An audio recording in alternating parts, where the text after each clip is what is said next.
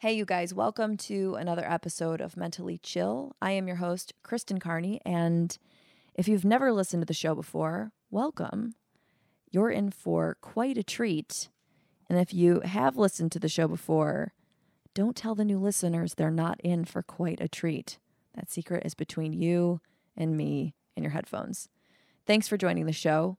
Today, I'm really excited about the guest that I have on. She's a very funny comedian named Jessica Michelle Singleton, and she talks all about what it was like growing up with a mother with borderline personality disorder. And as you would assume, it doesn't sound very fun, but ironically, it created quite a fun person because Jessica is really fun and really funny and very charismatic and very engaging. And so all of her pain and suffering was worth it because I am entertained, right? And you guys are. So totally worth it. But before I grace you with this week's episode, I am saying thank you to Jay, who is our newest Patreon subscriber, child, cult member, whatever you want to call him. And he is also now able to watch our movie night, which is most likely tonight if you're listening to this on the 15th of June. Friday, the 15th of June, we will be streaming The Edge of 17, or Edge of 17? I don't think there's a the in the title. Edge of 17 at 6:30 p.m. Pacific time, 9:30 p.m. Eastern time.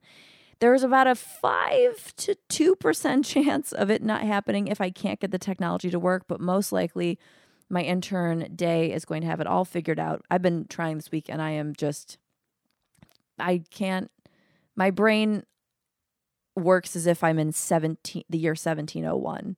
And there's no technology at all. And I'm just trying to figure out how to use these reins with horses because that's the level I'm at. So anyway, Day will hopefully have it all figured out and we will be good to go. If not, I will let you guys know, but I'll be posting updates on Patreon tomorrow to confirm whether I've got the technology working or not. Anyway, that's it. That's all. If you guys want to watch the movie, if you want to watch the movie with a 95% chance of watching it, please go to patreon.com/mentallychill. And until then, enjoy the show. You know what? I don't even know if I am depressed or if I just am deeply sad. Well, is there... Because I mean, sometimes I don't know. I thought I suffered from depression, and in 2012 I went to a doctor because I was like suicidal, and I was like, "Give me meds," and we talked about my life and stuff. I've just been thinking about this recently with, like everything in the news and whatever, but she's like, "You're not depressed. You've had a terrible life. This is a normal emotional response." Yeah, but then what point does it become something that needs treatment? Yeah, where it's like, and I don't even like saying that because obviously depression is clearly like a real thing and people need to take their meds and stuff. But I just was like, okay, like, is there a pill for that? Or... But it's very confusing. I know. Is there a pill for because what my question is like, were your chemicals in your brain changed to be technically depressed from the response? Yeah, and also like they've done a lot of research on trauma that having trauma changes your brain.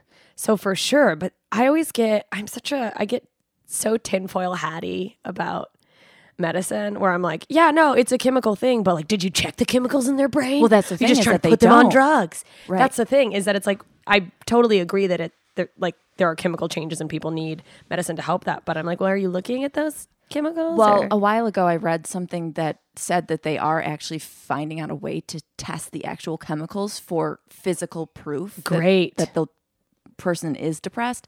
And then there was another thing saying that they were changing antidepressants for men and women because men and women both get the same medicine. And they respond differently. Our brains are different. And so they're not responding in the same, That's interesting. So there should be, according to this research study from some random thing I read a while ago, there should be gender specific. It's funny because we're going away from like gender specific clothing, but we need gender specific medication, which is interesting because then it does bring up that's just a whole other debate of like, are we really different? Yeah, are we really different? And then it's going like, I wonder how that's going to mix in with like gender identity stuff, where it's exactly like how people got mad when they said a trans woman couldn't fight women in the UFC or something. Right. I don't know. Right. Yeah, that's a whole thing. Yeah. Where I like to go, ignorance is blessed, which is your podcast. My podcast, yes. But I like to stay semi-ignorant on that stuff because because I'm just like, I don't know. And like whatever I say is it's going to be wrong. Wrong for sure because it's not my experience. Yeah. Yeah, I've struggled with emotions for as long as I can remember. My mom put me on antidepressants in, I think, early high school or middle school. So your mom was an alcoholic? Yes, my mom was an alcoholic. At that point, she was already recovered, but just not drinking, but still had her own. My mom is like a textbook borderline personality disorder. So just tell me about that. Oh boy, it's. I mean, I love her, and it's easier once you get older and you're out of the house, so you're not like constantly around a person like that, and then having educated myself on mental illness, it's a little easier to be empathetic. Yeah. Although I think it's easy to be empathetic about mental illness when it's not directly affecting you. But when you're like, oh, it's like, yeah, she's mentally ill, but I'm the target of it. Yeah. So, it was just, when I was young, she drank all the time. And, there's a thing with borderline where, I don't know, a lot of women, it's more prevalent in women, and there's a thing where a lot of people say they get it from their mother, and there's this thing where a lot of borderline women really don't like other women. And if you read up about it, I might be borderline. No, I mean, there was, I realized when I started learning about it, when, a few years ago, and I was like, let me try to get a handle on myself, there were little flags of, oh my God, am I this? And I have this deep fear of becoming totally crazy. Well, I think I just say this totally speculatively, but myself and someone else in Stevie's life both think that she was probably borderline, and she was never diagnosed as that. Yes. But everything seems to line up with that.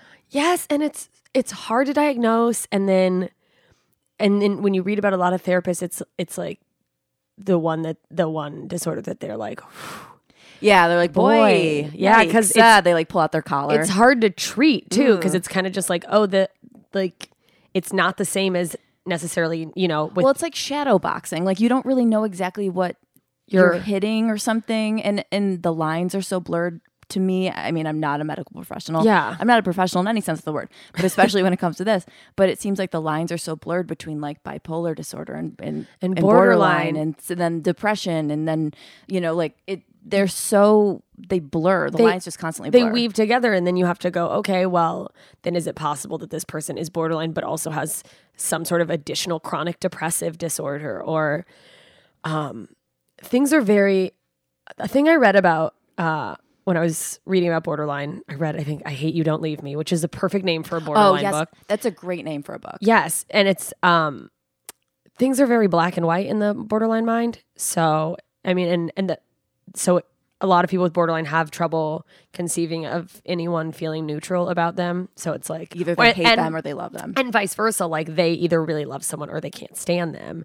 And so, with my mother, it manifested in her having like an adoration for my older brother, who was like a year and a half older than me, and a little bit of a troublemaker, learning disabled. In retrospect, I think he actually is just like, I don't know how to say this PC wise. Like, I think he's mentally slow, and this just occurred to me as an adult when I was hanging out with him recently. I think he's always been like she phrased it like, oh, he's dyslexic, but he's very smart, but and I was like, oh, I think that was her like narcissistic coping to be like, he's just different. Right. And like, but not wanting to admit that I have a son that maybe has some challenges. And she just didn't like me. Wow. She just was like, in my mind, and we get along now, so I want to just be clear about that. Like, we're fine. Which is interesting because you aren't mentally challenged, and you would think if the narcissistic side of her would go, well, this is my better child. She doesn't have any problems. I'm going to latch onto her. So it's kind of surprising. Well, yeah, and you know what I think it is? The more I've learned about it is just this, a lot of borderline women feel this. It goes either way. A lot of times is what I read is mothers will either like obsess over their daughters, and it's like they're living through them, or it's like a jealous competition. It's like a jealous competition. That's so. I watch the worst TV in the world, and I watch Say Yes to the Dress on TLC gosh. all the time. Have you ever seen that? I've seen snippets, but I'm a bad keep TV it at person. snippets. Yeah, that's all you want. But I keep it at like 10-hour long marathons. I'm sure you see mothers like that, and there are mothers like that where they're jealous that their daughter's getting married and they're also trying on dresses in the, you know, it's so disturbing to me. Yes. And I can't believe, I'm just so grateful that my mom was like, it's your time to shine. I had my time. Yeah, here. I'm happy for you. Yeah. Yeah. And it's like, as much as there are certain ways that like having a mom who was in my mind and like genuinely was as a child evil to me, I almost don't know if I think I might even take that over like the crazy obsessive, my little star, my little angel. Like, I don't know how I would have dealt with that kind of pressure. But yeah, she was just very flippant, dismissive, neglectful. Yeah. Was she drinking to cope with her I think borderline? so. I have this like dream to like see if I can get her to sit down and talk about it. But another thing with a lot of borderline people or with there's a lot of like pathological lying involved. Yeah. So, and I don't know if that I could be assigning that. Maybe that's not a borderline thing. That's just a her thing.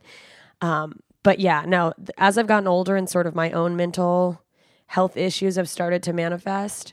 Because I think a lot of it is, as a kid, you just sort of buckle down and this is life and you go through it. And then you get older and it all starts, you know, we don't realize we're putting Band-Aids on like volcano cracks, and you get older and you're like, oh, I was tortured. I was terribly traumatized. Yeah, you're Hawaii right now. Yeah. And you're like, exploding. Yeah. So doing that has made me realize, because before I think I was just in a place where I was fortunate enough to stay busy or whatever. I was like workaholicing my way into not being aware of how much trauma and how much stuff I had. Once that started coming out, because I was always like, why do you drink? Like, I didn't understand alcoholism or drugs. I'm like, oh yeah, like I get it, have a drink, but like, why are you just all the time? I'm like, I used to be like that as well before I had problems. Yeah. I was like, just stop drinking. Just don't control yourself and then do it when you want to do it. But then all of a Yeah. sudden I got really sad and I was like, oh, I get it. Yeah, I think it was probably 2012, which was probably my lowest year as far as like mental health care. And that's sort of when it all started to come unraveled. And I was like, oh my God, what's wrong with me? And then having to get over the hump also of just admitting you might have a mental health issue, because everyone wants to believe. So what's your mental health issue? I mean, I don't have an official diagnosis. It's just, I really think I have trauma from my childhood to work through, and I'm hypersensitive, and I go through depressive periods, but I've never. So was that doctor essentially kind of saying, if you didn't have this trauma as a kid, you would be totally fine right now? I mean, that's sort of how she phrased it. So, and I probably, because I wasn't in a good place, quit going to her, but she had started. What we did was, I think she was she never officially said it was cognitive behavioral therapy, but I've read about it. And I think so she was giving me like assignments for working on myself, kind of like just.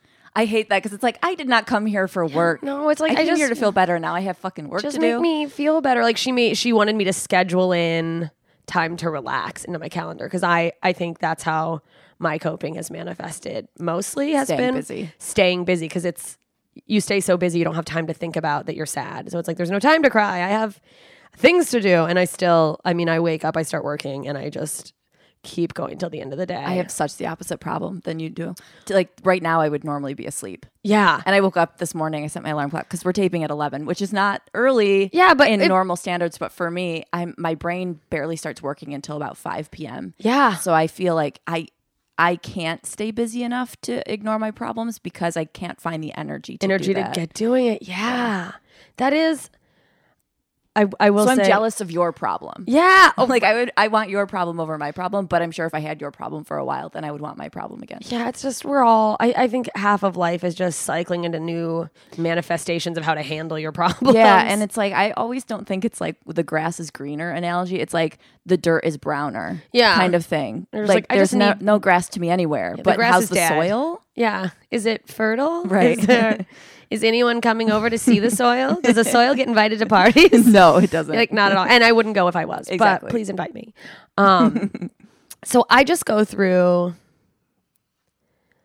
I don't know. I was abandoned by my dad when I was younger, and when I was 8, he left me in a restaurant and like I drove saw that away. stand up bit. And then like he came back, not to the restaurant, but like to our family, and then like left again. It'd be weird if he came back to the restaurant. I was just like, oh, I forgot my to-go food. Yeah, and then he left me again. And he's like, eh.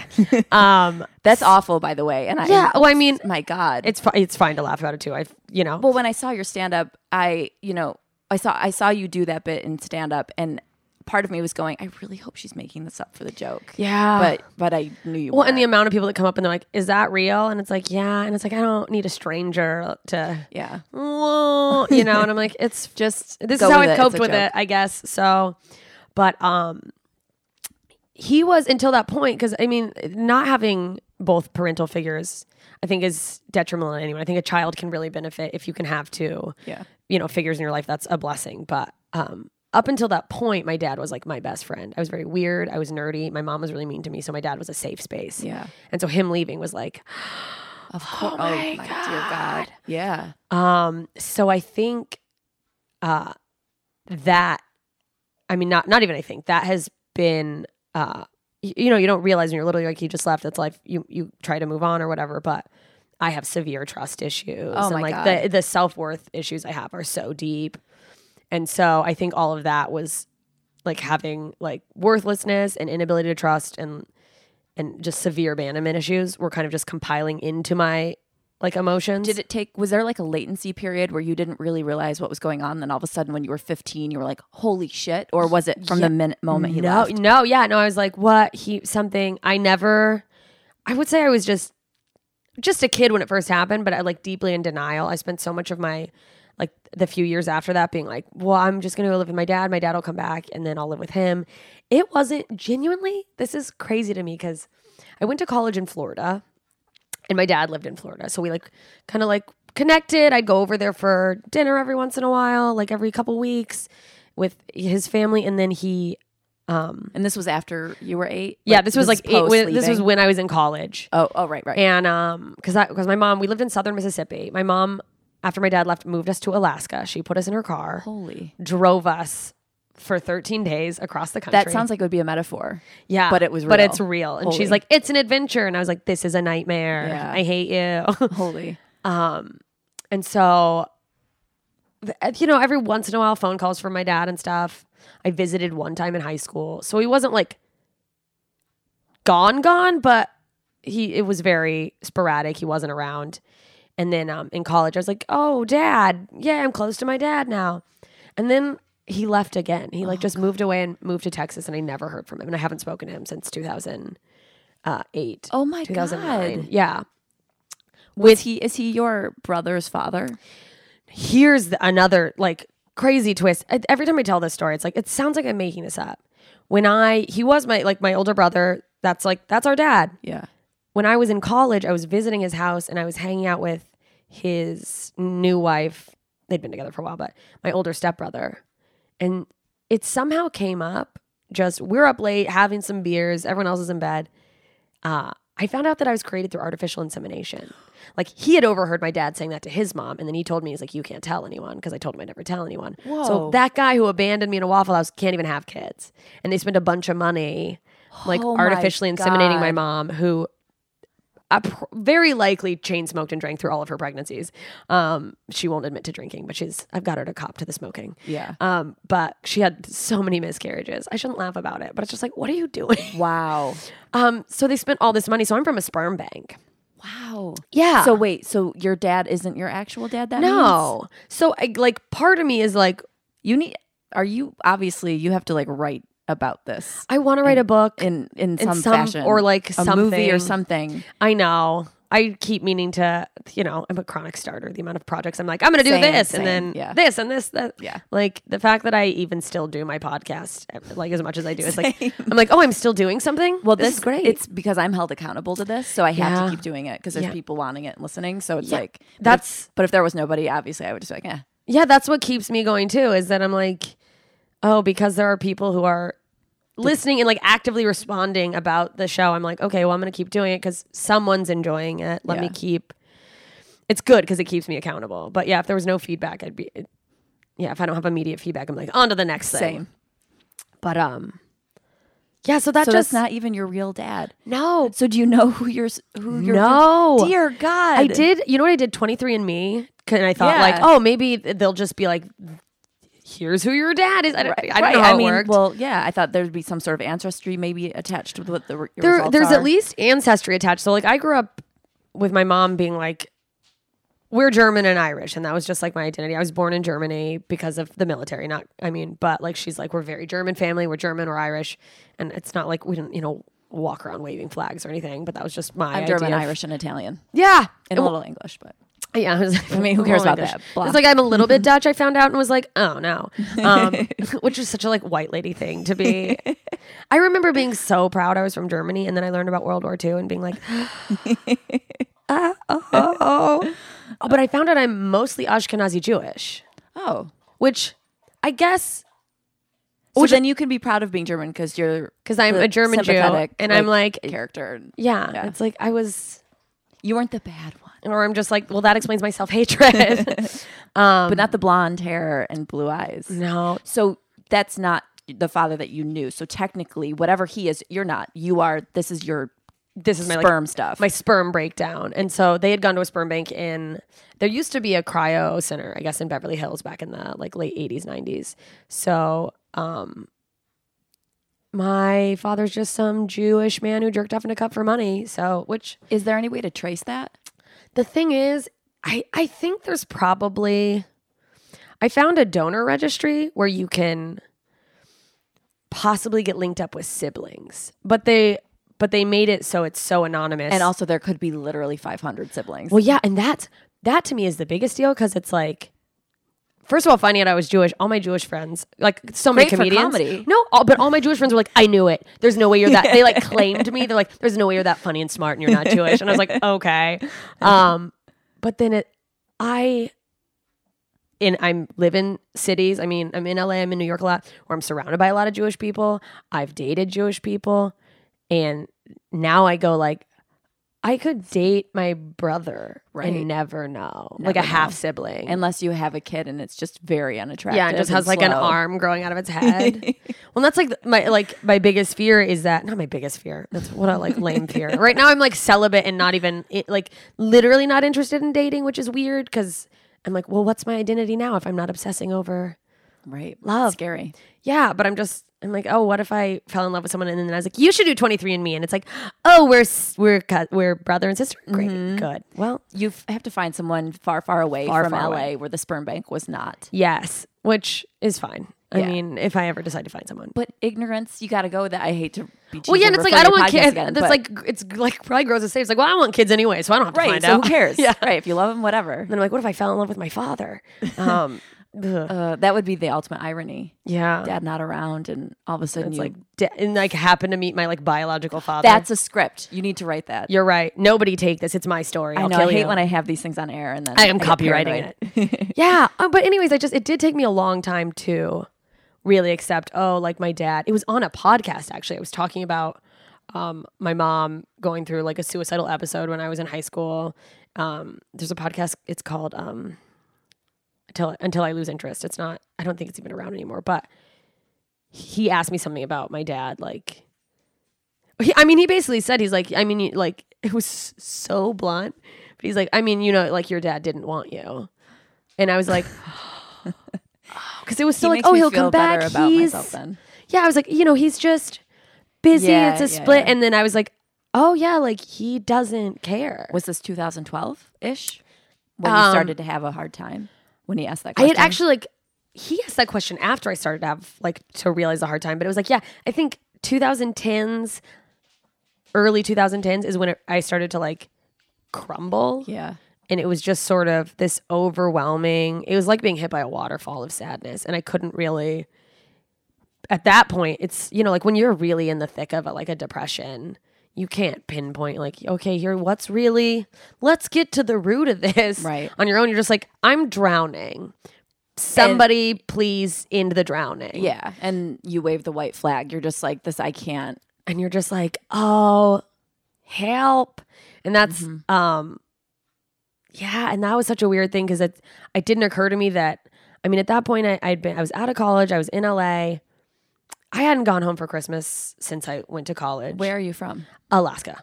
Oh, right. Yeah. That's so right. Duh. And like, I never really thought about the fact that I didn't like deeply connect with my family. And I have like my mom's sisters and brothers, like relatives. I'll go and like every once in a while do a family thing, and I get along with them. It's very funny. I mean, like they have their own dysfunction, whatever. But it wasn't until I was like emotionally just in the worst place, and I had just gotten out of an abusive relationship, and so like all that, because it was I dated a person in my circle of friends who I just hated. And it was this weird self-hatred spiral of like, I'll date you because you can't hurt me. Like, who cares? I think I was already on the way to being, I didn't realize how depressed I was.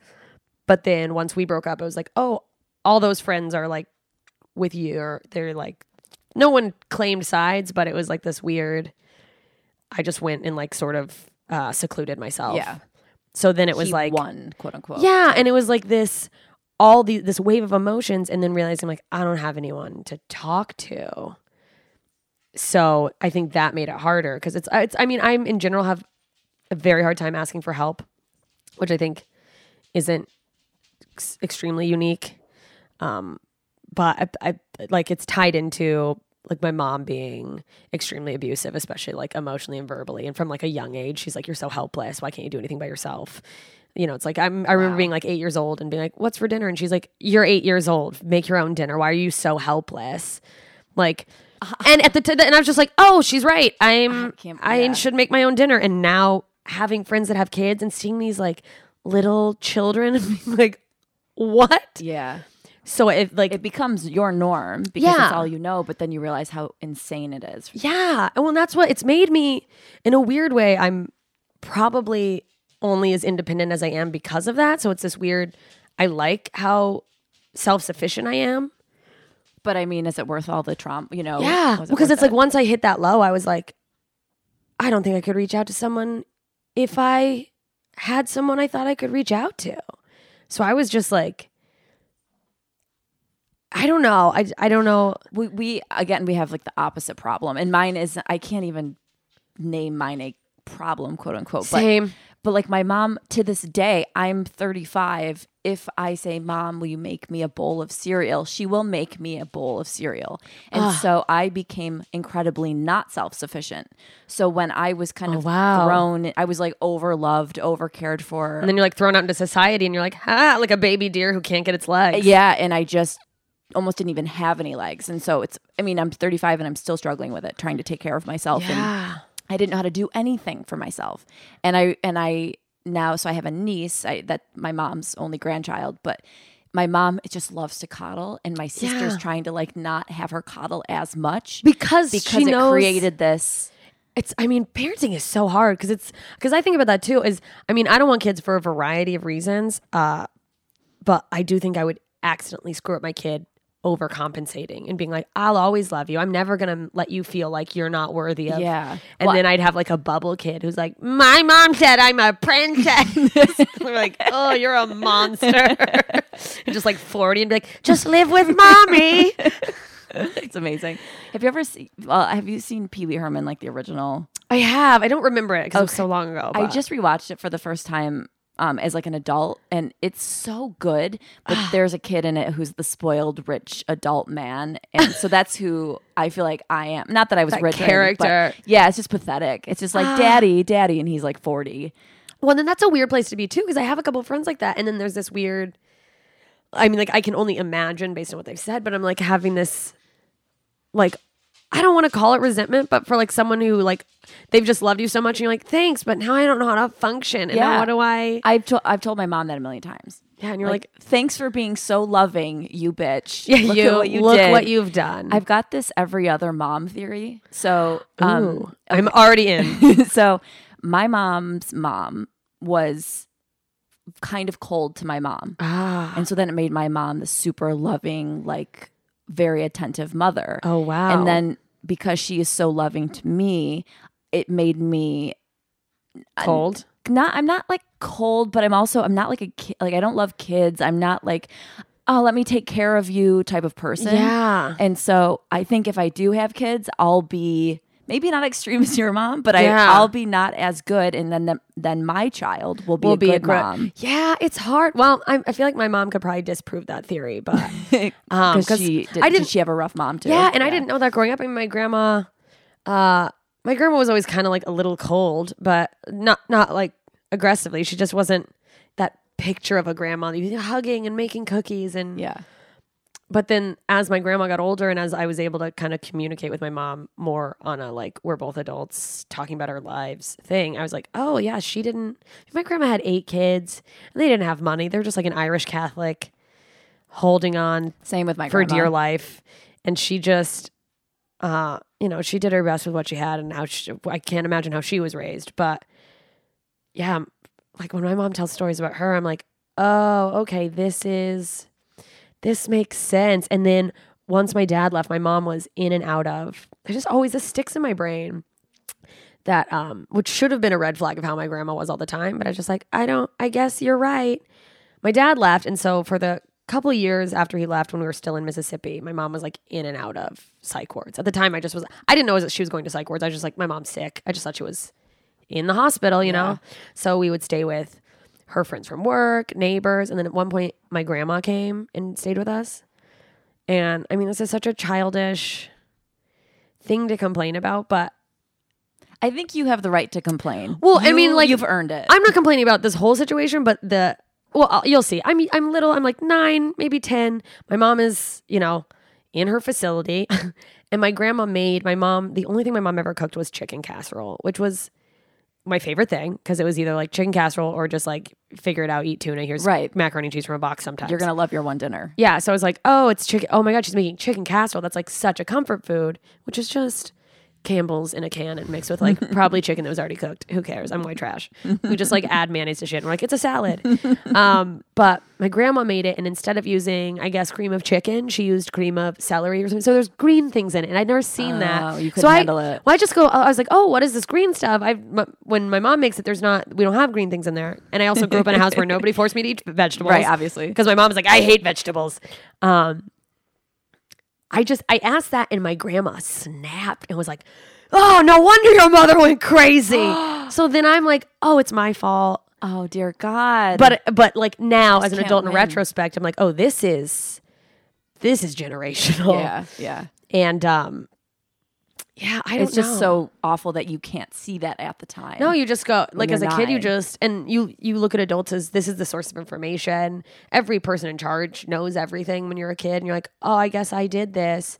But also, I was like crazy. I don't know I can't believe that we've made it this far as a human race because we're responsible for raising the next generation, and we're all so messed up. How did we messed up? Like, I don't even know the amount that my mother and my sister pay attention to my niece, and it's scary to even think something's going to happen to her. Like, what about the parents that are like doing meth? How do their kids survive? It barely seems like my niece is surviving, and she has like 24-hour amazing care, constant love and affection. Yeah. And it seems like she's not going to even survive. So I don't know how. No, and it's just like then these people who have no like emotional coping skills, or they don't understand like how to care for someone, or you're going out into the world and being like, I don't know. I remember I was in college, and I had no idea how credit cards worked. Yeah. I just knew that it would give me money. But it's money on a card. I had never been explained. Like, not that my parents, because we never had like a lot of money or anything. But when I went to college, my mom opened a credit card for me, and it had like a $500 limit at the time, but I didn't understand what that meant. And so I would just go to the ATM and like take out $50, $50, $50. And then my limit started going up because they were seeing that I was like spending. But there was no like, what's the word? Like, not responsibility, but it wasn't like intent. There was no intention. Like, it was like, I'm going to build my credit, or I'm going to. Yeah, I knew nothing about that. I didn't know what credit meant. I didn't know anything. No. I had no idea. I just figured it was coming out of a bank account or something for me, and it was like free money. It's money I get because I earned it. And then I had $11,000 in debt when I left college, and like had no idea. Yes. And then all of a sudden it was like the world started not the world started spinning. I started spinning. I'm yeah. like, oh my God. And then I didn't know because I took out student loans. Yes, Again, I thought it nobody was free explained. I money. just signed a thing. Yeah. My mom's like, just sign this, and then your college, then your Yeah. classes are paid for, and then Right. when that comes crashing down, Yeah, so I had like $100,000 in student loan debt. I had $11,000 in credit card debt, and I didn't understand the way it worked. I didn't understand that for the rest of my life I would be paying this, and like I not demanded, but like part of my student loan debt. My senior year of college, I was like, I'm studying abroad. College sucked. I haven't had fun. Yeah. This has not been like a mind-opening experience. Here's my one opportunity. Let's go. So whatever loan I need to go study abroad, that's what I'm taking out. Yes. And it was like the highest interest loan in the entire world. And I didn't care because I'm like, who cares? It's money for me to do what I need to do. yeah, and you don't think about it, Right. So it was just like things like that I just was not prepared for at all. And then it put me in a bad position to like starting adulthood. Like I was starting super Yeah, way behind. Well, Way- nobody explained, and I think that happens a lot. Like nobody explained finances to me. Like, why don't they? They should. I think that should be a bigger part of high school or something. Like Yeah. prep someone because it's like. I remember my sister, she was 6 years older than me, and she had, or she is 6 years older than me. That sounded morose or something. Yeah. But she had a class, and I remember she was like learning how to do checkbook balancing. Yeah. And then once I got to high school, I never took the class, and I'm still waiting for the class. Like I Like, was in high school going, when am I going to learn this? When do I learn about money? Yeah, I remember being a kid and thinking like checks were just like you just made up money on paper. Yeah. I would ask my mom for things. I'm like, can we do this? And we had no money. We were dirt poor. We lived in the projects after my dad left. And she's like, I don't have money. And I'm like, just write a check. Right. She's like, that's not how it works. Right. Well, like now I look back, and it's either that I just was ill-informed or just dumb. Like I how think did it's I not catch ill-informed on? because it's like, But like I feel like I have to have some like credit card. Credit. What does the Yeah. word credit mean? You know, in my brain I'm not computing all of those that's things. true. Like what does credit actually Well, stand but if for? I'm just- nobody, I mean, if nobody explains it though, some things seem so obvious now that you know them, but it's a combination, I think, for me of being dumb and ill-informed. yeah, Or it's lack just like of not, info. or just like maybe almost like chosen ignorance. Like, well, I'm gonna not ask what that's about and Definitely. just take the money. Yeah. There's money, I'll take it. Sure, we'll handle that later. Exactly. Yeah. So what's your relationship like now with your mom? It's pretty good. Relatively. My mom lives now in South Korea. She works for the government. What the hell? Yeah, she's always been a civilian employee for the government, and now she's over in South Korea. A lot of my friends are like, I think your mom's a spy. And I'm like, we are so fucked if that's... My mom's like blind in one eye practically. She's Mr. Magoo, and she never shuts the fuck up. So like if she's harboring secret information, we are in a lot of trouble. But like she started taking these contract positions. She went to Afghanistan for a year, and then she went to Wow. Iraq for a year. She was like living in like just like a little trailer, and she worked 12-hour days. and- Doing what? I mean, besides the spy I think stuff. like I genuinely think she was just some sort of administrative. She's an administrative person for whatever Is current branch she important. was working in. So she's doing their paperwork and their probably payroll or whatever, because that's an important job, and it pays more to. I think it's because it pays more to go there. But my mom also just has this idea that she's a world traveler. She's like, I'm going to see the world. I'm like, you're going to a trailer in Afghanistan. Like, you're not, I mean, it's an experience for sure, but some of it's so weird because she also is like in her brain when you like, if you weed past the sort of like chaos, I'm like, she's very, very smart. But she's been in South Korea for like 2 or 3 years. No, I guess more than that, maybe 4 or 5. And I visited once. We communicate via an app. So we can call each other. How often? I mean, every couple weeks usually. I'm trying to get better at just checking in, like once a week at least, because I know she's getting older. How old is she? She's only 60, which is, Oh. but she's a hard 60. Okay. Like She's got to be after all that. You said smoking, drinking. smoking. the She's got psych words COPD and she keeps smoking Oh. and just like. What is COPD? It's I always chronic. hear it on TV. Yeah, I know. I see it and I'm like, because my mom's just like, It's yeah, like I have COPD. She brushes past it. It's like pre-emphysema. It's like Oh. chronic bronchitis. Like Korea has bad air sometimes, so sometimes she just has to like go to the hospital, get on a breathing machine, Wow. and like. But she just is like, yeah, whatever. So she's a hard 60 in terms of like how she's aging and stuff. But is Aging. she softening to you at all? Yeah. It's like we had this long conversation one day. I was just on the phone. Maybe I called her or she called me, and I was just like, let me check in. And she didn't officially like apologize for like not always being a great mom, but she started talking about like when she wanted to have kids when she was my age, and she's like, you're just out there touring. She's like, she said, and it to anyone else it would probably seem dismissive or sad, but she's like, I don't know why I wanted kids so bad. She's like, I mean, you turned out great, but I didn't know what the hell I was doing. Well, I can't take care of myself. I was trying to raise children just to be like, look what I've created, which was really cathartic. And I just think as a, like, her personality, if you really like, you can't go, this person shouldn't have kids, but she had a personality that shouldn't have had kids. Yeah. And like, she's acknowledged that now. Well, I just was texting a friend because I'm in a relationship and just kind of talking about like moving forward. And I was texting with a friend about it. And he was like, well, you want kids? And I said, yeah. I go, I mean, I'm going to be a terrible mom, but I want them. And I've hit that point. I was never, ever, ever like this until. It's like that like biological clock of like babies. It's either that or boredom. Yeah. You're like, I just want something to put energy into. Yeah. I'm sick like of something to bring me to myself. life. Yeah. Yeah. I want an accessory to decorate. God. I'm sick, I've already decorated my apartment. I need to move on. I need another thing to show off on my Instagram. Yeah. Yeah. And that's probably a lot of people having kids is just like, well, and also, I mean, I say that jokingly, like there's part of me that's like semi-serious about it where I can barely wake up in the morning. How am I going to be a mom? But when my sister had her daughter, it took me like, my niece is 4 now, and it took me like 2.5 years to go, oh, like, yeah, okay. I get it. I like this. Like my sister is so in love with her, and they have such an amazing. You really want to know what did it was watching. This sounds perverse almost, but watching my sister give my niece bath time. Just that like connection. Oh, it's just like it's so cozy, so and then loving. the towel after, and my sister's drying her hair, and I just like, oh my god, that looks so cozy, and I've lived such an isolated, lonely life for so long. Look at all that love. Yeah, and like.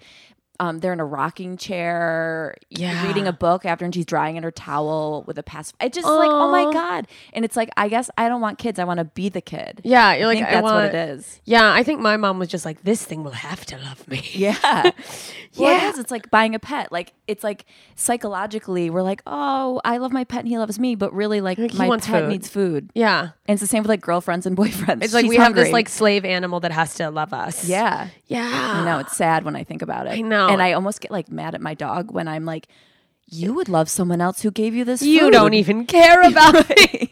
That's like, so funny. And the dog's just like, what if they know? And they're like, oh, she's on to me.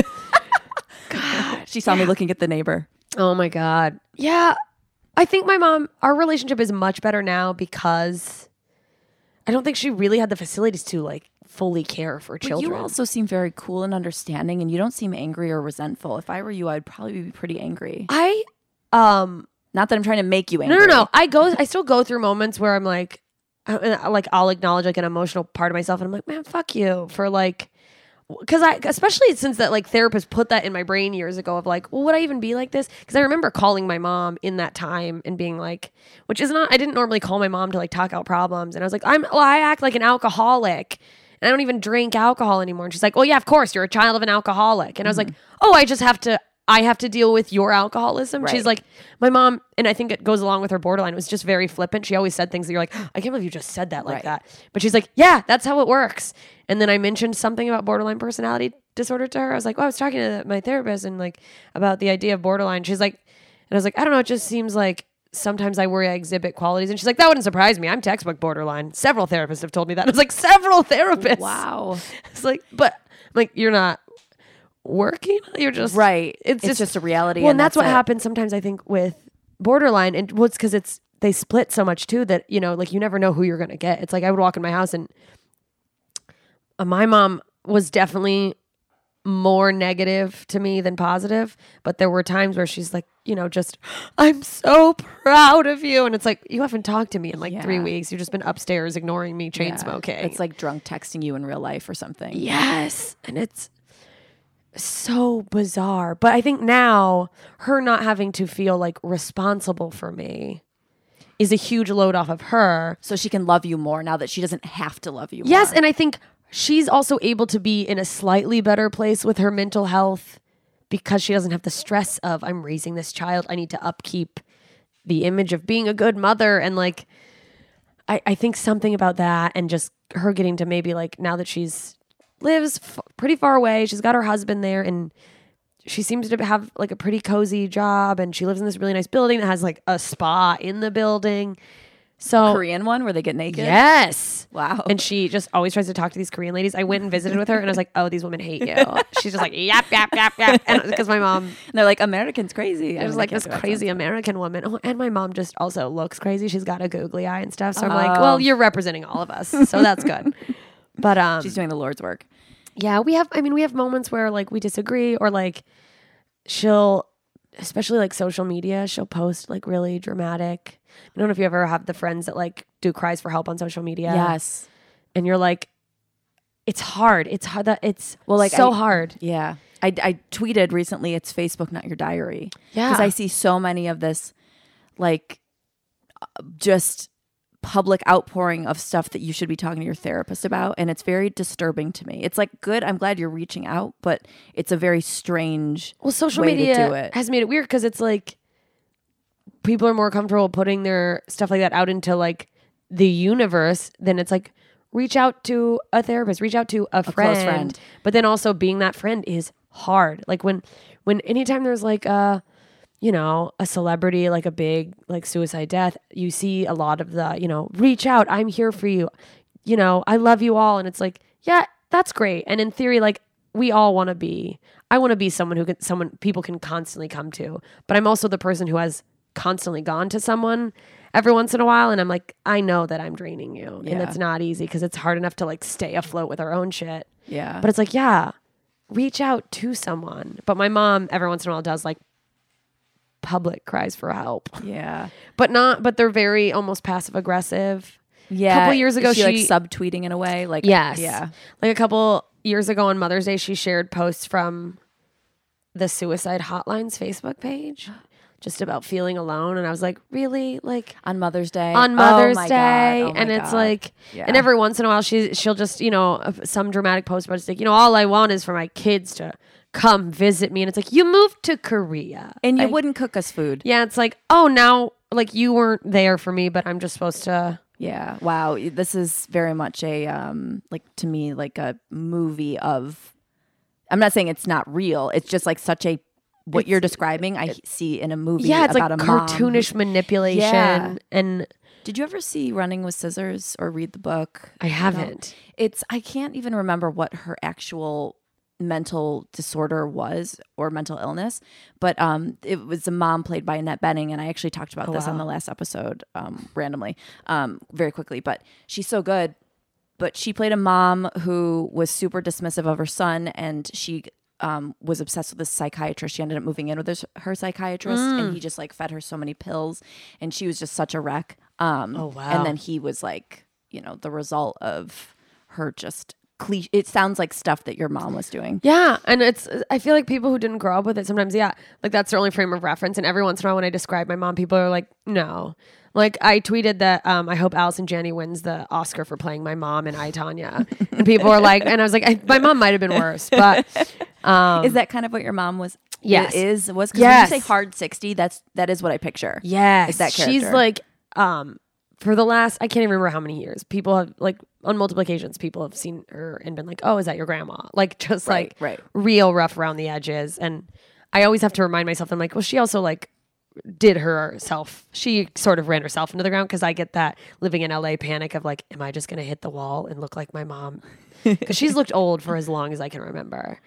But yeah, no, just very like, put away wet or whatever that phrase is. I don't know. Rode hard. I don't even know what that means. Yeah. I don't either, but I know what you're going for ish. Yeah. But it's like the older I've gotten, the more I've started having my own things. I think it's made me a little more empathetic.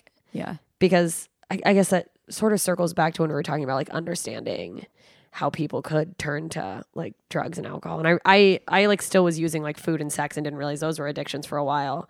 But yeah, I remember in 2012 when I got really low, it finally occurred to me like, oh, like I grabbed a 6-pack of beer and I was about to buy it at a gas station and literally only to be like, well, if I get drunk enough, the whatever's going on in my brain will turn off.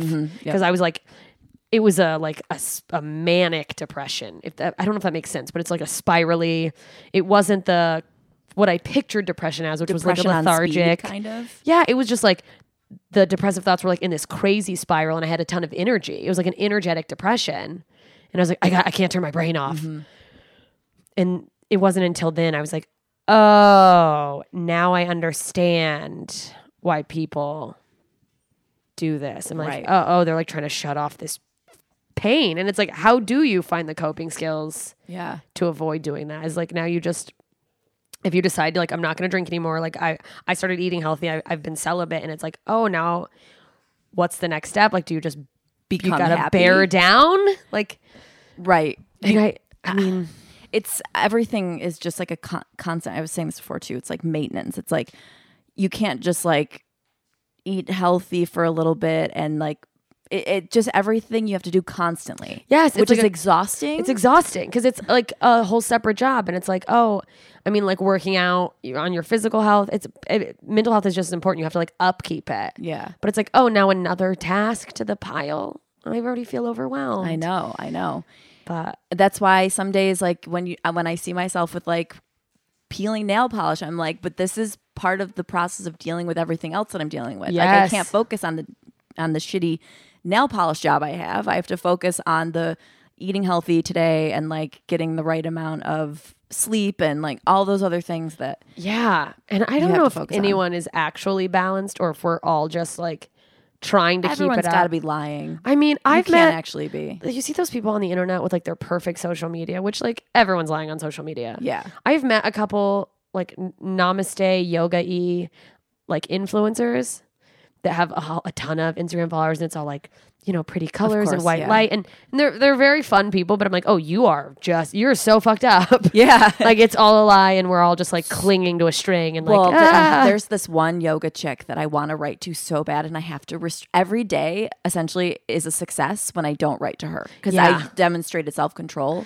and restraint because she posts like all she does is go to like yoga travel retreats and like teach them. So she's in like Bali and then Spain and then like New York City and lives in LA in Venice and like I want to say to her, do you know you're actually making things worse for people Yeah, 'cause, by like- putting up this level of standard for your like life. Yeah, it's like we can't all go to Bali. No, and like you're like, namaste, everybody, live great, and it's like, well, fuck you. Your posts are making people not namaste. Yeah, you're like, you're just you think parading you're your doing good. privilege, right? Exactly, and it's so sickening to me. And like again, like I said, every day is a success because I don't say something. You don't to like her. scream at her. Well, yeah, But one day it's gonna. I mean, just, I was hanging out with a group of girls, and there was someone like that as well who's got the very like, you know, picture perfect, whatever. And I made some joke about my depression, and she's like, "Don't talk about that. You need to be love and light." And I was like, ew. "No." And it's like, fuck I hate people her. who want you to like, oh, your solution is to ignore the darkness. I'm very weird about the amount of unhealthy time I spend exploring my emotions, probably, but. But I mean, like I hate that too. Like the positive vibes only. It's like, well, obviously, like what other vibes are we looking for? Yeah, you're like, it's not. I'm not looking for negative vibes. I just don't need to state positive vibes only because that should be a given. Yeah. Like, and the same with like coexist bumper stickers. It's like, yeah, like Of course. That's why we're like all functioning on the road right now as human beings. Like, I hate when people say things that are like implied in just everyday life and then act like heroes for saying it. Yeah, and it's like also like, what are you covering up? Like when I Obviously say like something. men in a feminist shirt, I'm like, okay, you probably raped somebody. Totally. Like, why are you so loud about this? Yes, obviously. Like what? When someone's just like, all positivity and love and light, I'm like, oh, you're hard. You're high. You guys There's deep in you. something And I would just so rather fucked up underneath of that. I would rather be able to be like, yeah, sometimes I'm fucked up. Yeah. There's so much just, I don't know, like realness and honesty is going to get you so much further than lying about namaste. Or Yes, whatever. and I think being open to going, yeah, you know what? Like, I think I have a problem being overly emotional toward people, or like I ask too much of someone, or just sometimes I get really depressed. Being able to acknowledge that, I think, has helped me grow through it and like get. Well, you seem, obviously, I don't know you, and this is brushing the surface, which is actually frustrating because there's so much to talk to you about, and I wish that because I wanted to talk we can about, do another episode sometime, or we can. Yeah, I you mean, come on you're- mine, we'll continue it. You're a wealth of fucked up. I'm just kidding. I mean, it is an endless well of what the fuck is going on. But I did really want to talk about codependency, which we're not going to do. But Shit. which is fine because what you were talking about is so fascinating. But I don't even know what my point was going to be before I went on that spiel. Acknowledging, working on yourself. I think. we said Oh something yeah, about, like- because thank you. You seem like someone who, in the circumstances, is tremendously ahead of where they should where be. I could be. Yeah. Well, Yeah. I've started to appreciate that more. Like, I think I took that for granted because I was just consumed by my emotions. But I look at like my older brother is not doing well. Like he almost died overdosing on drugs last year, and he's like living at my aunt's house now, trying to just literally get back on his feet. Like he's like can barely walk and like nearly died, and all his friends are dead from like drugs and drug deals, and all of my siblings, because my mom remarried and she had 2 younger ones, and like they're doing okay, but like they go through some dark shit and like drugs and like not having a sense of direction. My younger brother's doing really well now, but like, do they look to you? No, they don't. I don't think so.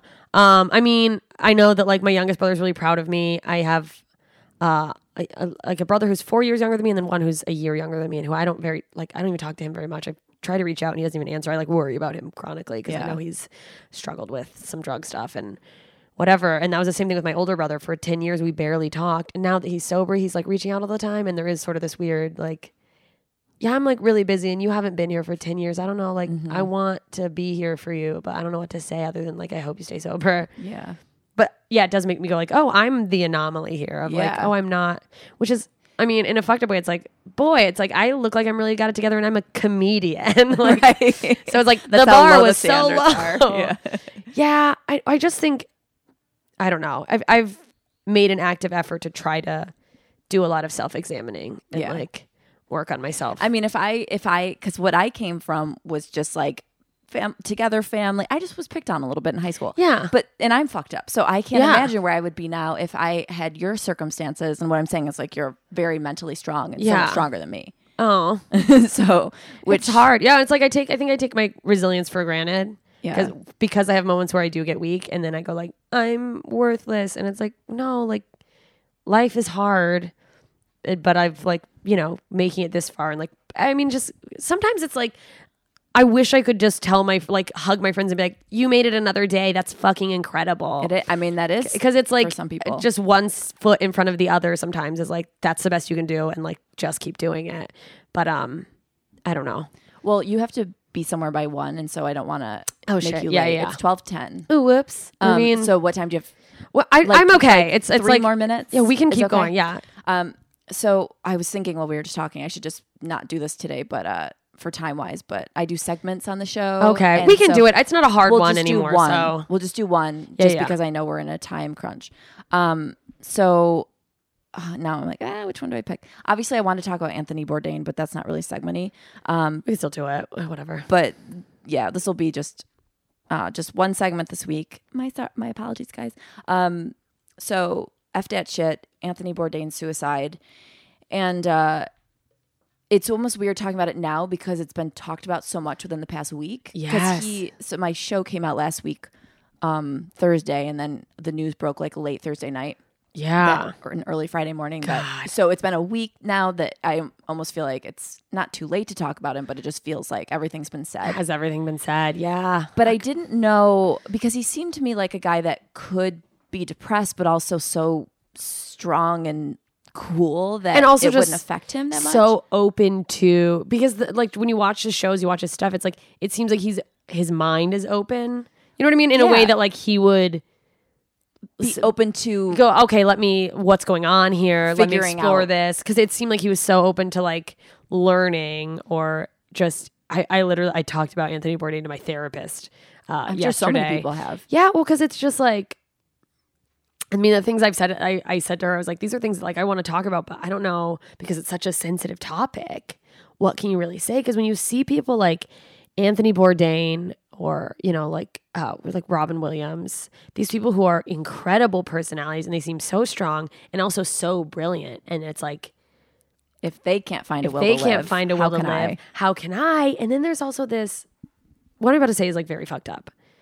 But but it's just because I spend so much time thinking about, anytime like a celebrity dies or like I have suicidal ideation, and I just like, I'm no longer thinking about, I just explore, I think about the human condition and like what leads to that. And there are moments where when that happens, I go like, is this intellectual evolution? Is that it's like that we go, oh my God, he couldn't find the will to live. But then there's a part of me that like you hear about, like assisted suicide for terminal illness. And it's like, well, where's the line on I thought pro-choice about for that? Because it's like, maybe, I mean, this is so fucked up, but, and of course I don't think this is a truth, but it's like philosophically, I go, maybe there are people who are like, I'm done. Yeah, no, I know. I was thinking the But like, exact it's so hard to say because people are gonna be like, don't I know. say that. Believe me, I know. Crisis hotline. It's like, yeah, no, like definitely reach out. It's because But I know exactly what you're saying because I saw this thing a couple months ago. There was a dude who was like 109 or something, Australian. He was like, I'm done. He was so healthy and like he could still keep living. There was nothing wrong with him. he's But like, he flew to Switzerland. I saw this. That's Right. what made me start thinking about it. Yeah, and that's what made me think about it because so everyone in that scenario was like, yes, you can kill yourself. You know, it's like, what's the So- age? Why is it okay right, for him? So it's almost like we have the societal line that we draw of like if you're 95 and older or 90 and older, yeah, we will give you permission to kill yourself. it's like But if you're gonna maybe Anthony's in the same position as the 109 man is. maybe It's he's just just we like- don't perceive it the same way. Yeah, and it's like also at what point, because a lot when people go like, suicide is selfish, which I haven't heard from someone in a long time. All I've seen is people on Twitter going, when people say suicide is selfish. So I don't even know how many people, I know people are saying it, but it's like, well, you're selfish. You don't know what that person's going through. Like, I mean, that's not, but it's just like to make that blanket statement. It's like, well, did you talk to them? I don't know. It's just a weird. It is so weird. It's like until you're in someone else's shoes or something, it's really impossible to say.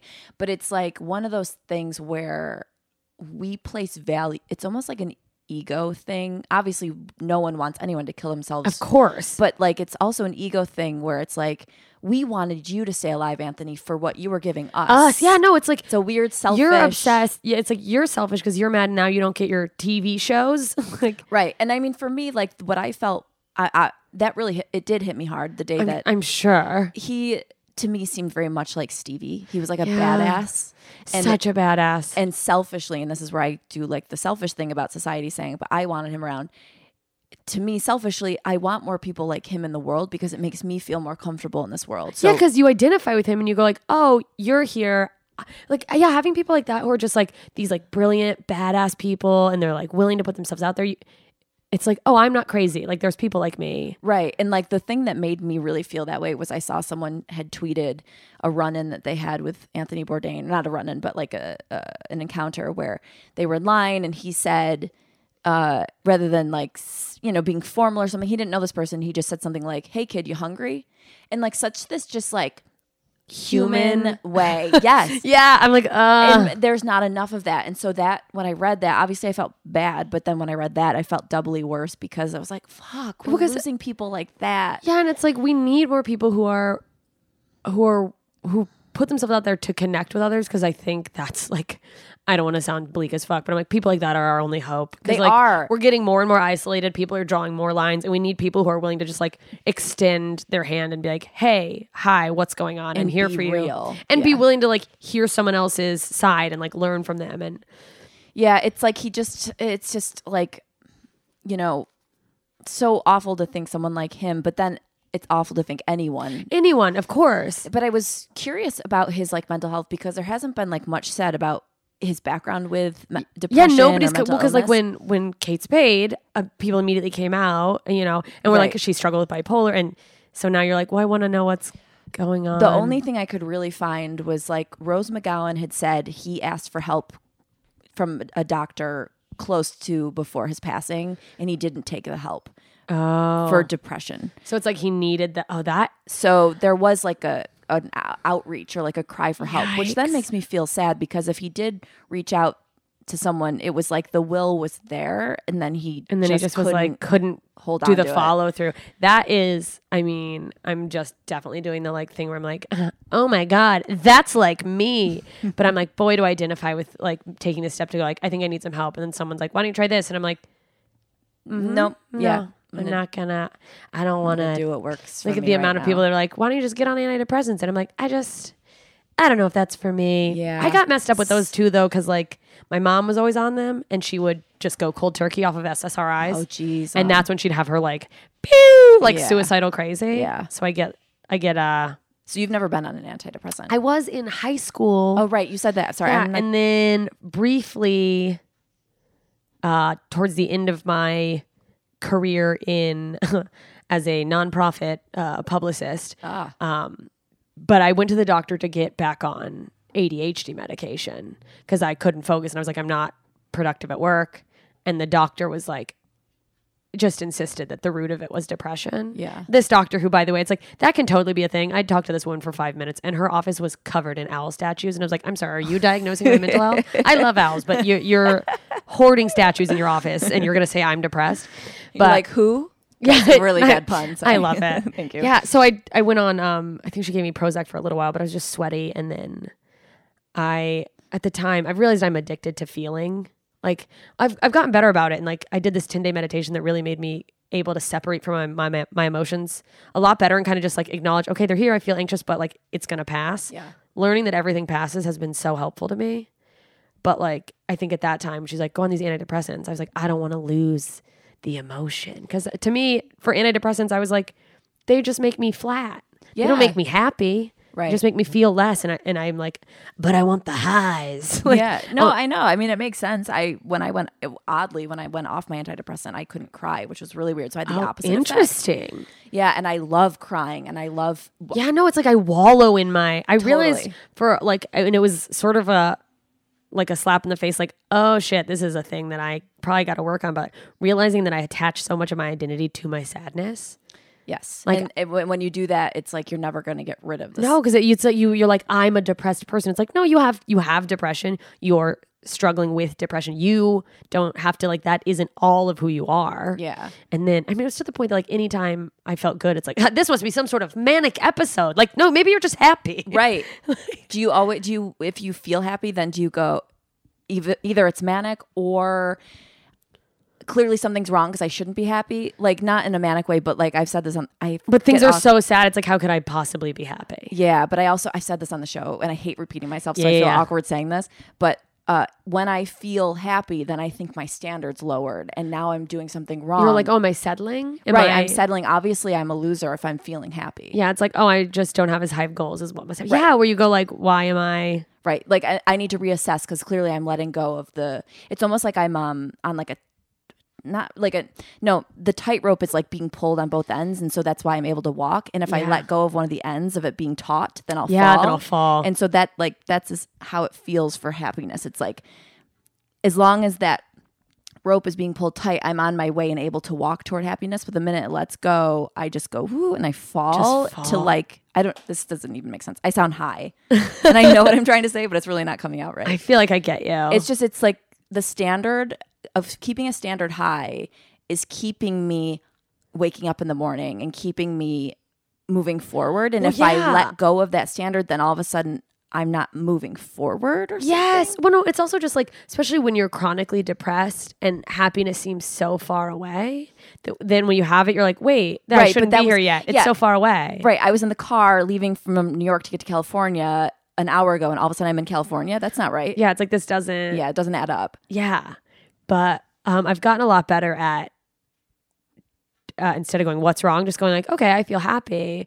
And in the last few months, I've gotten okay with calm, which was a huge. Ooh, see, where I haven't gotten there. Well, I've gone through a thing and I still have it now, like moments of it where, because I attach so much of, I don't know if it's my identity, but like I thrive on emotion. So it's like this anxiety, this, that, whatever the extreme emotion is. And so when I started meditating, I'm saying meditating as if I do it every day. I don't know what it has to do with, but I have moments now where I'm just being, like there isn't this strong sadness, there's not anxiety, there also isn't overwhelming happiness. How do you hit that? How do you find it? I don't know. It just happens? I think the meditation helped, and I think I organically got there because it's just like being in tune with my body and acknowledging, also being able to get to a point where I can feel a feeling and go like, okay, I'm feeling this. It's a lot, but like I'll get through it. It's not going to be there forever. Knowing it's not going to be there forever, which that it will pass stuff. Yeah, and it was just like something clicked in my brain. It's one of those things where I think you just have to hit that point, because so many people said this to me before and I was like, you don't even fucking make sense. What are you, just observing an emotion? That you're insane. No, it's consuming me. I'm dying. But there were times for a while when it first started happening where I'd be calm, where it almost was like I thought something was wrong because I didn't have a strong emotion. I was just like I wanted to be like, hello? Am I dead? Because it's I it's attach like living. You're going up to a stranger and you push them and they don't push back. You're like, hello. Yeah. I just push you. And like so much of feeling is attached to being alive for me. Like I am my feeling. So then not having a feeling is like, when I'm just here. I've had people argue that your feelings are not you. Yeah. And your thoughts are not you. But then you're like, but then who am I? It's so true though. But then you just go like, I feel like it's so corny. Like there is no who am I? You just are. Right. Like, but we're searching for a who, and it's like we're searching for a thing that like we're trying to create by being like, I'm the nerdy girl who gets sad sometimes, and it's like, no, you just exist. Right. But it's then a scary feeling just existing. yeah, because then it's like, what are we doing? What? It's all ego. It's all of our, we need to feel. I think shrooms probably helped me a lot.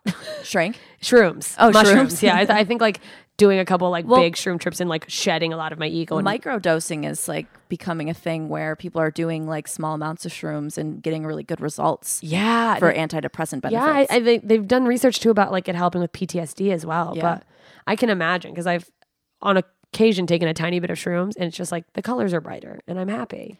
But then it's also like When it wears off. Do you feel that way? I don't have huge come downs, but I do. You have a different perspective? Well, they seem like because I mostly do like big like huge trips, and then so I'll have like a hangover the next day, and then I have. I think I have a different perspective, but I stay pretty positive. Like it has lasting effects of positivity or like at least calmness. Yeah. Have you ever thought about, and then I'm going to let you go because I really know, I don't want to make you late. It's literally totally fine. Okay. Have you ever thought of doing or done ayahuasca? I want to do it. I haven't done it, but I've talked to like my friend Mike Kaplan is just real big into it, and Does he go to the desert and do it like that? yeah, Like, he does the whole. I don't know that much about it, but every time someone says something about it, I hate groups of people. I hate group That's activities. The thing is, like, I don't know if I'd want to do it. It sounds so group. Like, can't I just do it with like one friend? But it seems like you have to do it in a circle, and everyone pukes and poops at the same yeah, time. like shits their pants, and it's like I don't need to be that vulnerable in a group of strangers who, frankly, are probably personalities I wouldn't want to hang out with. Exactly. If they're going to Coachella Valley, I don't like them. Yeah, which is so funny because it's like I'm also here. Maybe they're just like me, and they're like, oh, here we go. Right. Right. But I mean, if I hate strangers, imagine pooping next to strangers, then I really will hate strangers. You you know, know, like I don't even like sitting near you. Right. Well, and even just with shrooms, which is much less severe from everything I've heard, obviously, I don't want to be around anyone. I want to be like, I need open space. I want to just connect to the stars in the sky. Like, leave me alone. Maybe one friend. Yeah. Yeah. It seems overwhelming to like Totally. have that much openness and have other humans there. that Yeah. You're like, oh, you're getting in the way of me realizing all of my truths. Right. I don't know if it's like I just have such negative perceptions of people that I'll think they're not being genuine and this isn't real for them. This is an image they can post on Instagram Yeah. and then doubt them and then get angry. So we'll end on this. Okay. There's a little new segment thing that I'm doing called 50 Shades of Grey, but Ooh. gray as in sad, not sexy. Oh, yeah. Well, sometimes it can be both. For me, it's totally like one and the same. My sex life is also gray. Okay, well then on a scale of this that I have posted on Instagram that you guys can check out if you want to participate as well. Where are you emotionally? So white is you're doing totally great. Black is you're feeling super sad. So add up your number and tell me what. Like do this and then add there. Yeah. Okay. I would say, I'm like, I want to disregard the caffeine high I'm on, but I guess I can't. I would say I'm probably at a 67. Whoa, you're pretty dark. Yeah, you know That's not what? good. It's not a thing I'm concerned about. Yeah. It's that I am currently doing a project I care a lot about, but I'm very overwhelmed by it. Yeah. And because I care about it and it's like a ton of work, I'm just going through this cycle of like, I hate everything. And like, I just wanted to, maybe 67's too dark. I mean, but if that's real, that's Yeah. And the it's number. like, I also think it's weird to say that when I'm sitting here pretty chipper, but Well, that's what's weird is that I think people can take that as a lesson. Like when you're out in public, people may just look like they're at a 20, which is reasonable. Like you've got some emotion, you know, there's a little gray in there, but you're out in the day and you're functioning. Yeah. But someone could actually be feeling a 67 or a 90. yeah, I think you there's a lot don't to be said see about, it. someone's threshold for, Right. And I think you have a Sadness. high threshold. yeah, where it's like, 67 to you is like, that doesn't bother Kids me. play. Yeah, well, I Yeah. guess it's also like, if I were to compare to the same thing, I have an autoimmune disease. I have rheumatoid arthritis. oh, shit. And so I think for like a physical pain scale, a lot of times the doctors go like on a 1 to 10, and I think what most people who are healthy would consider a 10, I'm like, is a 4. Right. Because you just get used to the pain. Right. Shit. How long have you had that? I got diagnosed in 2013, but I think I probably had it for a while. Is anything helping? Right now I'm taking a medicine called Plaquenil, but they lowered my dose because my numbers look really good. I think it literally pains me to say this. I've been eating vegan, and I think it's helping. I started doing it to try to like see if it would help the pain. I'm glad I'm helping animals, but like, I fucking love cheese. I miss meat. Well, I brought a whole brick of cheese in my car that I'm so depressed. I tried to like melted. keep my eyes from lighting up. I was like, cheese. And How long have you been? I've gone off the wagon a couple times. I went home last week, and like I started back in like February, March, and when did you start feeling a difference? Probably within like a couple weeks, I think. Yeah, like within 2 or 3 weeks. And it was like a disgruntled, like, oh, fuck. Because like you wanted to disprove it. Yeah, I wanted to be like, I don't feel any better. So I made the effort. And now it's, I like hate being this person because it's the person I've made fun of my whole life. But it's like, if I eat a little bit of meat or cheese, I'm like immediately feel it in my body. Wow. And I've cut out gluten. It's I feel better, and but I also I'm a high energy person, and I forget that because I've been so lethargic from just the illness, and getting healthier and getting my energy back has been like, I have an alarming amount of energy sometimes where I'm like, I don't know what to do with this. Wow. Truly, I don't know where it comes from, and I forgot I was like this till I started eating healthy, and I was like, because I mean, in high school, I was like every sports team, I was in all these clubs, I was everywhere. I'm like, what happened to that girl? And I'm like, oh, it's just hard to find the balance to like get the energy out appropriately. So I'm not like, because I worry about it like turning into anger. I'll get like really annoyed with people, and I'm like, oh, this is just because this is all in me. This person's done, but I'm in traffic like, ah, I'm gonna rip everyone's head off. I need some of it because I'm really thinking on my way back, I'm really feeling so sleepy. Oh no. But I wish I could bottle it. I know you should, in like little branded JMS energy. Just my energy. Oh, God help me if I'm ever have enough of a fan base that I could just sell them bullshit energy. Oh my God. I farted in these bottles, and for $40, it's like a tiny little jar. You could sell for more than that. Probably. Yeah, I'd buy it for $70. Oh my God. Today a friend on Facebook, guy from my hometown, he wrote like, I need something more than coffee but less than Coke. And I was like, I'll punch you in the face. Yeah. Like, how would that? I feel like I need something like that. Just someone to just like, and then I'll snap out of whatever lethargy or whatever that I'm in. Yeah. Sometimes I do feel like I need I understand I think I need the opposite for calming down sometimes. That I need someone to be like, relax. And it's weird too, because it's such an abundant amount of energy, and a lot of my friends, I hang out with comics, and there's a lot of lethargic, like very like chill, depressive types. And like,